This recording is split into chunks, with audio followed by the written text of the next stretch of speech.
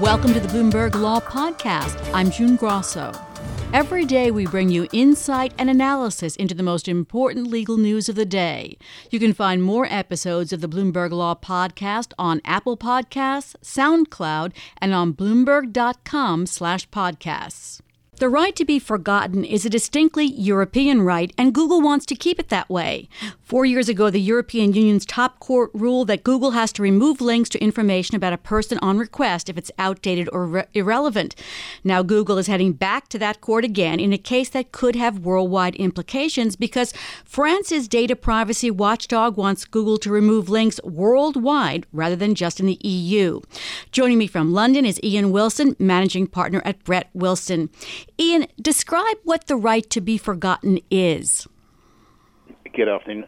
Well, it's unhelpful, perhaps, because there's no absolute right to be forgotten.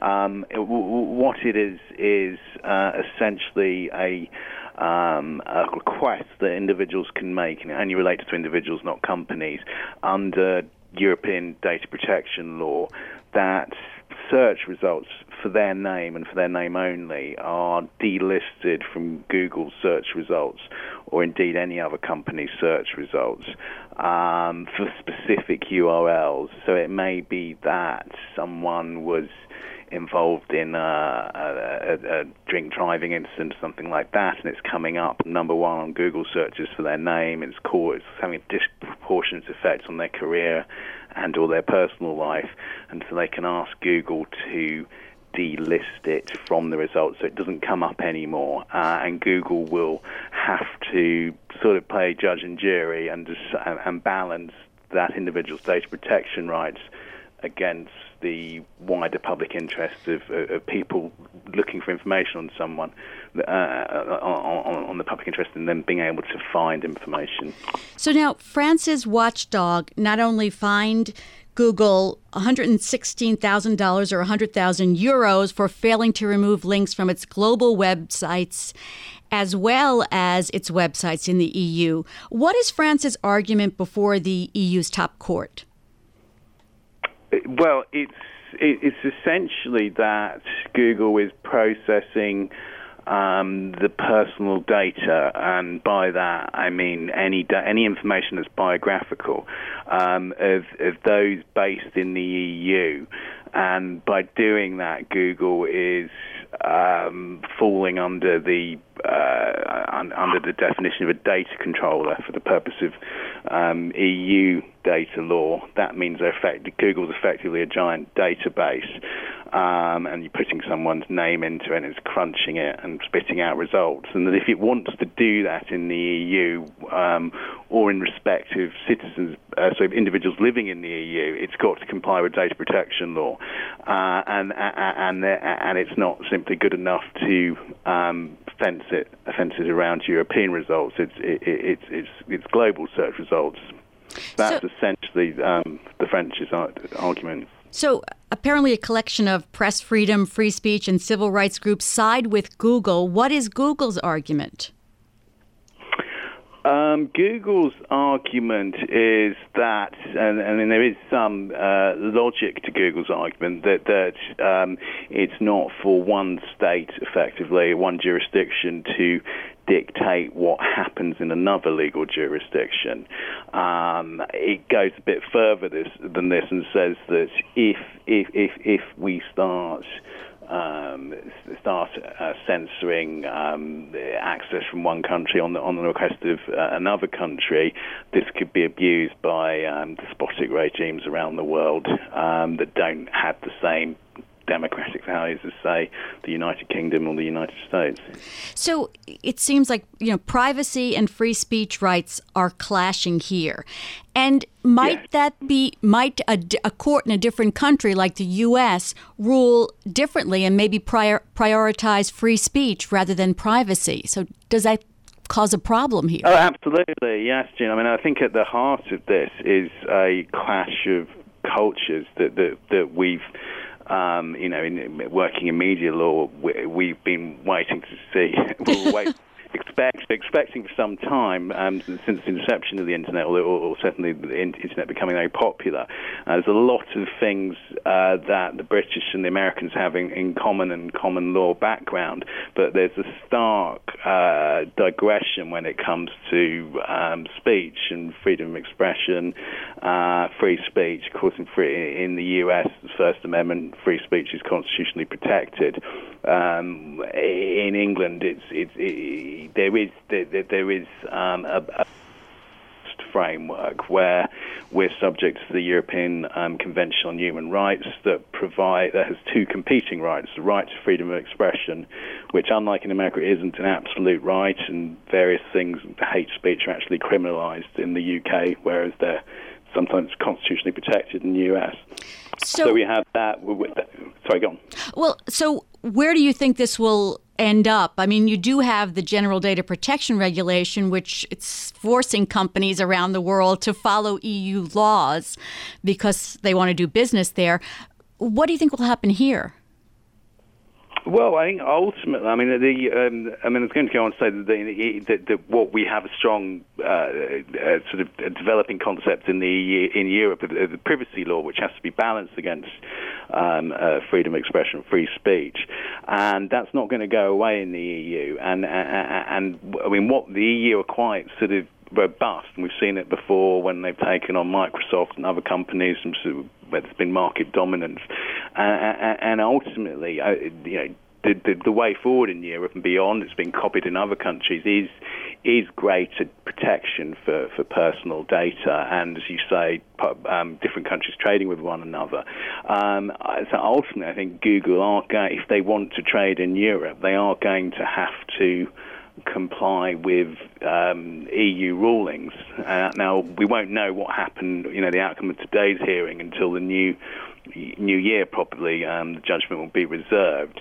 There's two hearings, effectively two applications, one today, one which is much broader, which is probably not going to work. It doesn't take into account the Balancing Act. It suggests that any sensitive personal data should be delisted. That's not quite how it works. For instance, if you were a sex offender, you couldn't just demand that Google remove material. They would probably refuse, quite rightly, to delist that, where there's a public interest in people being aware that someone has a serious conviction like that. But the jurisdictional one, I don't think is one that's going to go away. Today's decision is actually based on old law, which is no longer enforced. Oddly, we've got the GDPR now, as you say. That codifies the right to be forgotten. In fact, goes further. So, I think we shall see. Thank you so much, Ian. That's Ian Wilson. He's a managing partner at Brett Wilson.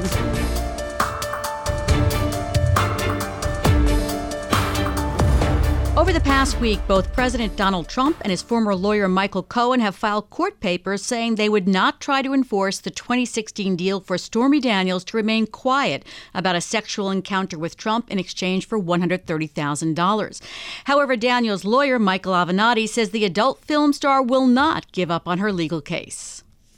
We're going to continue to prosecute this case, and we're going to continue to try to seek the truth and disclose the truth to what happened here relating to the cover-up to the American people. Joining me is Eric Larson, Bloomberg News legal reporter. Eric, this started with a demand for something like more than $20 million in damages, months of attack by Trump against Daniels and her attorney. Tell us why this complete turnaround. Well, it depends on who you ask. Mr. Avenatti believes that the turnaround is an attempt by Trump and his former lawyer, Michael Cohen, to avoid being deposed under oath in the case, which is really one of the ultimate goals that Avenatti has been aiming toward here. That, of course, would be problematic potentially for any president in any case, and it's something that Avenatti has said would reveal a lot of information about this dispute. Well, Avenatti, as we know, has gotten a very public profile from this case. He's even exploring a run for president in 2020. But can he stop the judge from throwing out the case if there's no controversy? You know, it's a really good question, and there's going to be a hearing on the 24th in Los Angeles federal court. I'll be there. We're going to find out what the judge has to say. Avenatti has urged the judge to treat this statement from Trump and from Cohen about not defending the agreement as essentially a motion to dismiss the case, and he's urging the judge to not do that. He says that if it's a settlement that Trump wants, then he's going to have to go a bit further in terms of offering a settlement of sorts, including admitting, this is what Avenatti wants, is for Trump and Cohen to admit that payment violated campaign finance laws by trying to essentially influence the election. The agreement was from just the month before the election. So that's one of the overriding desires in the case. Also, they want their attorney's fees paid, and they want an acknowledgement that the agreement was invalid and illegal, not just a statement that they won't defend it. Well, is Trump saying that he made illegal campaign finance charges, which seems unlikely, but is that part of the suit? That is part of the lawsuit. That's one of the claims that Stormy Daniels has made, is that the agreement was unenforceable and void because, for various reasons, but also because it was illegal, because it was a campaign finance violation. That's been one of their claims for months. But the judge could throw it out without requiring that from Trump or Cohen, I take it. Theoretically, yes. Yeah, I assume that is what Trump and Cohen are aiming for here. And the judge in this case, how has the judge acted in prior points that Avenatti has brought up and Cohen? Well, it's always hard to tell exactly which way a judge is leaning in a case. They tend to give deference to whichever side is making sort of the most urgent case. Sometimes early in the litigation, Trump was able to get an order against Stormy Daniels, preventing her from speaking about the case. And for example, that was a ruling in favor of Trump, but now Avenatti is claiming that that motion, when it was originally filed, as well as the motion to stay the case, were both based on essentially false information, and that the Trump and Cohen were misleading the court by insisting that the agreement was valid in order to get those rulings in their favor. So it's hard to say what the judge will think now that President Trump and Cohen are both walking away from this deal that they were defending. Now, they want a return of the $130,000. Is that based on state law? That's a good question. I'm not sure exactly which law that is based on, but they are saying that they want that money back. And I'm glad you mentioned that, because Avenatti says they're not going to. So that'll be another matter for the judge. Right. So there's still the defamation case in New York federal court against Trump for his statements against Daniels. And Avenatti told CNN way back when that it wasn't by accident that they decided to file a separate defamation suit. Does that face more legal barriers than this suit?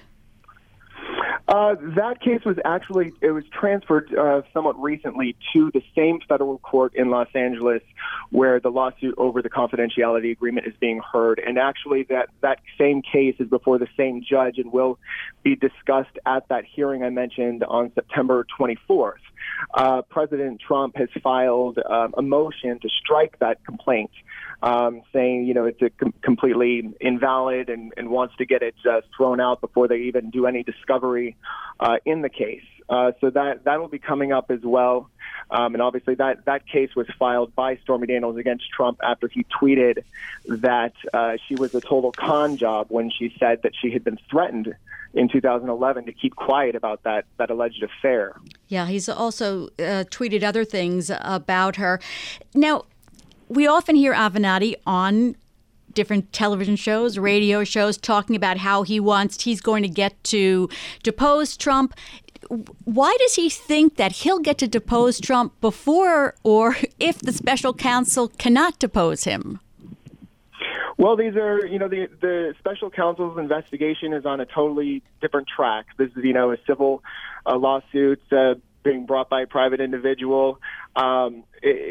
There's no reason to assume that just because Trump is involved in this big investigation involving Russia, election meddling, that he would be prevented in some way from being deposed in a separate lawsuit. And I know that Avenatti has said that he certainly doesn't think that Mueller's investigation is any impediment.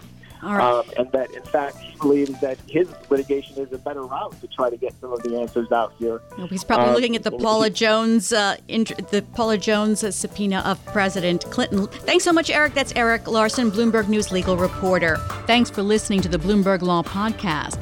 You can subscribe and listen to the show on Apple Podcasts, SoundCloud, and on Bloomberg.com/podcast. I'm June Grosso. This is Bloomberg.